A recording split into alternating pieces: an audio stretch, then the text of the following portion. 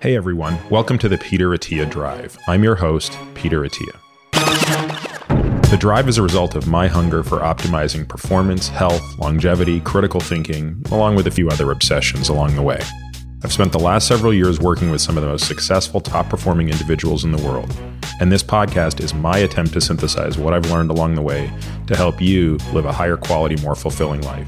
If you enjoy this podcast, you can find more information on today's episode and other topics at peterattiamd.com.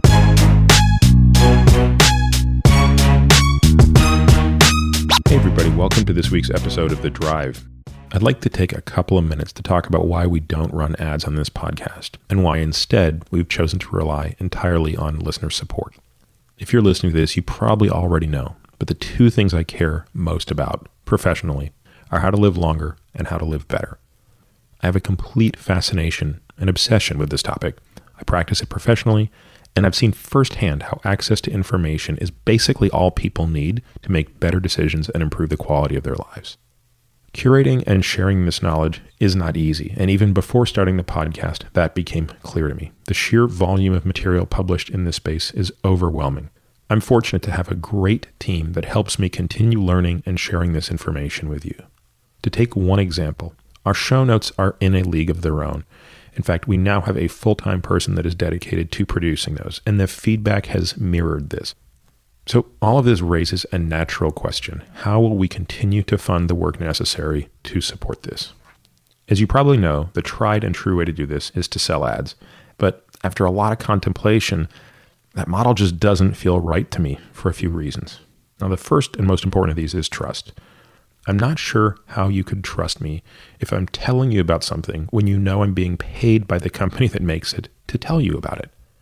Another reason selling ads doesn't feel right to me is because I just know myself. I have a really hard time advocating for something that I'm not absolutely nuts for. So if I don't feel that way about something, I don't know how I can talk about it enthusiastically. So instead of selling ads, I've chosen to do what a handful of others have proved can work over time, and that is to create a subscriber support model for my audience. This keeps my relationship with you both simple and honest. If you value what I'm doing, you can become a member and support us at whatever level works for you. In exchange, you'll get the benefits above and beyond what's available for free. It's that simple. It's my goal to ensure that no matter what level you choose to support us at, you will get back more than you give. So, for example, members will receive full access to the exclusive show notes, including other things that we plan to build upon, such as the downloadable transcripts for each episode. These are useful beyond just the podcast, especially given the technical nature of many of our shows. Members also get exclusive access to listen to and participate in the regular Ask Me Anything episodes. That means asking questions directly into the AMA portal and also getting to hear these podcasts when they come out. Lastly, and this is something I'm really excited about, I want my supporters to get the best deals possible on the products that I love. And as I said, we're not taking ad dollars from anyone, but instead what I'd like to do is work with companies who make the products that I already love and would already talk about for free and have them pass savings on to you. Again, the podcast will remain free to all, but my hope is that many of you will find enough value in, one, the podcast itself, and two, the additional content exclusive for members to support us at a level that makes sense for you. I want to thank you for taking a moment to listen to this. If you learn from and find value in the content I produce, please consider supporting us directly by signing up for a monthly subscription. Welcome to AMA number 4. I am joined again by Bob Kaplan, my head of research. This will be our first subscriber-only AMA. If you're a subscriber, you can watch or listen to this full episode on our website. If you're listening to this on a podcast player, you'll be able to hear a preview on the AMA, and then you'll have to finish listening or watching on the website. As a reminder, we pull these questions from the AMA forum, and any subscriber is welcome to participate.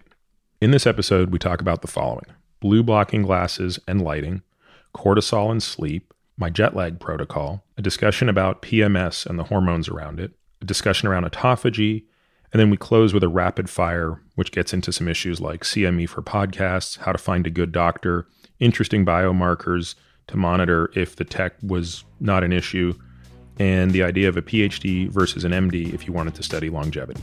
Welcome to AMA number 4. Welcome, everyone, to Ask Me Anything. Before, I guess we're starting, Peter, what's up with those glasses? The glasses. These are one of my two favorite sets of glasses that I like to wear when I'm looking at electronics in the evening. This brand, which I am neither sponsored by nor receive any compensation from, but I do fancy, is called Gunnar, Gunnar. And I went through a bunch of these before deciding on that these are the ones I liked more than the others. I started out with gaming glasses first, and I just didn't find that I had enough sort of coverage. So for whatever reason, these optics are the ones I like the most. They have a ton of stuff on there, and they're not that expensive, and they usually have sales. So when they have a sale, I recommend buying like 2 or 3 pair and then figure out which one you're going to like the most. There's another brand that I like whose name I'm blanking on now that's not a Gunnar, but it's a pretty solid brand. It's about twice as expensive though. With these guys, you're into about $40. The main issue is if you can remember to do so, putting these on once the sun goes down as you're looking at electronics, huge difference, especially for computer. So I'm more of a laptop guy than I am a phone guy. And I'm usually working on a computer, I don't know, till at least an hour before bed, unfortunately. And this is key. Whereas on the phone, there is a setting that like renders the phone completely red or completely gray, which is different from just the usual light setting on the phone. And that usually is more than adequate than needing these glasses. And on the laptop too, at least for the Mac, they have the F-Lux, yeah, which will take the light down. And that's pretty good. I do that as well. I kind of view the glasses as an insurance policy. And I definitely notice a difference in my sleep quality, at least objectively and sometimes subjectively, based on my remembering to do that. And there are times I space, I don't do it. And I'm going to bed having just been blasted by that light. And it sort of sucks. Do we want to explain what's actually going on with when you're wearing blue blockers? It's probably taken us back a little bit with the glasses, but what is it actually doing? It actually seems like it's one of those hacks, for lack of a better term, that is effective in terms of light and sleep and circadian rhythms. Yeah. So, I think to understand sleep, you've got to think of 3 things. So sleep is kind of like a balancing act of forces. Now, this is a gross oversimplification. And, in our podcast with Matthew Walker, we're going to go into much more detail on sleep, but I like to think of sleep as a balancing act between cortisol, melatonin, and adenosine. So we'll talk about each of those for a second. So adenosine, if that sounds familiar, it's because you remember from high school biology that ATP, which is the currency of energy, is adenosine triphosphate. So the way to think about adenosine is it's something that gets built up the more energy you've expended. So if you were to measure adenosine levels in the morning and then adenosine levels in the evening, they should be higher if you've been doing something. And so that's the first thing you want happening when you sleep is you want adenosine levels to be high. And in fact, that's actually how caffeine works. Caffeine keeps you awake by lowering adenosine levels. The second thing you want is cortisol. Cortisol has to go down. And I've spoken about this a little bit before, but basically you have a cycle to cortisol. So if the x-axis is time, and that's the moment you wake up, and that's the moment you go to bed, and that's your cortisol level, you want to wake up at a low level, and you want to go to bed at a low level. And what should be happening is in about the first 2 hours, you should have a huge surge in cortisol. Oh, for the listeners only, Peter is actually, as luck would have it, there's an easel behind us as we're having this conversation. Oh, yeah, and he's drawing this. Yeah, he's drawing this the cortisol pattern. And so you want to have this uptick, gradual down, nice and low at night. And just as you're waking up, it should be just about to kick off.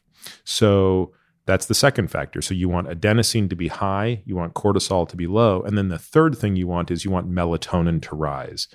And melatonin is secreted by this tiny, tiny little gland called the pineal gland. And it is secreted in the absence of light, specifically blue light. And it's basically a signal to tell the brain that it's dark. So melatonin basically removes the brakes of staying awake. And that's where the glasses fit in. So if you're really trying to optimize your sleep, you want high adenosine, You can accomplish that by not having caffeine and by being active. You want low cortisol. That's probably a lengthier topic in and of itself. And then you want high levels or rising levels of melatonin. So we got a bunch of questions around sleep. So while we're on the topic, maybe we can cover a few more. One of the questions was how to minimize jet lag and sleep disruption while traveling. Hey everyone, hope you enjoyed a sneak peek of this AMA. AMAs, along with extensive show notes and member-only discounts on products that I think are awesome, are available to subscribers only. So if you're interested in hearing the remainder of this AMA or want to access any other benefits that come with being a subscriber, please head over to peterattiamd.com/subscribe to learn more and sign up. If you're already a member, please head over to the show notes page where you'll be able to finish listening via audio or watch the rest of this AMA on video. You can find all of this information and more at peterattiamd.com/podcast. There you'll find the show notes, readings, and links related to this episode. You can also find my blog at peterattiamd.com. Maybe the simplest thing to do is to sign up for my subjectively non-lame once-a-week email where I'll update you on what I've been up to, the most interesting papers I've read, and all things related to longevity, science, performance, sleep, etc.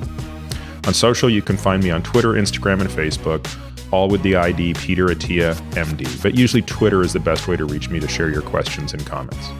Now for the obligatory disclaimer. This podcast is for general informational purposes only and does not constitute the practice of medicine, nursing, or other professional healthcare services, including the giving of medical advice. And note, no doctor-patient relationship is formed. The use of this information and the materials linked to the podcast is at the user's own risk. The content of this podcast is not intended to be a substitute for professional medical advice, diagnoses, or treatment. Users should not disregard or delay in obtaining medical advice for any medical condition they have and should seek the assistance of their healthcare professionals for any such conditions. Lastly, and perhaps most importantly, I take conflicts of interest very seriously. For all of my disclosures, the companies I invest in and or advise, please visit peterattiamd.com/about.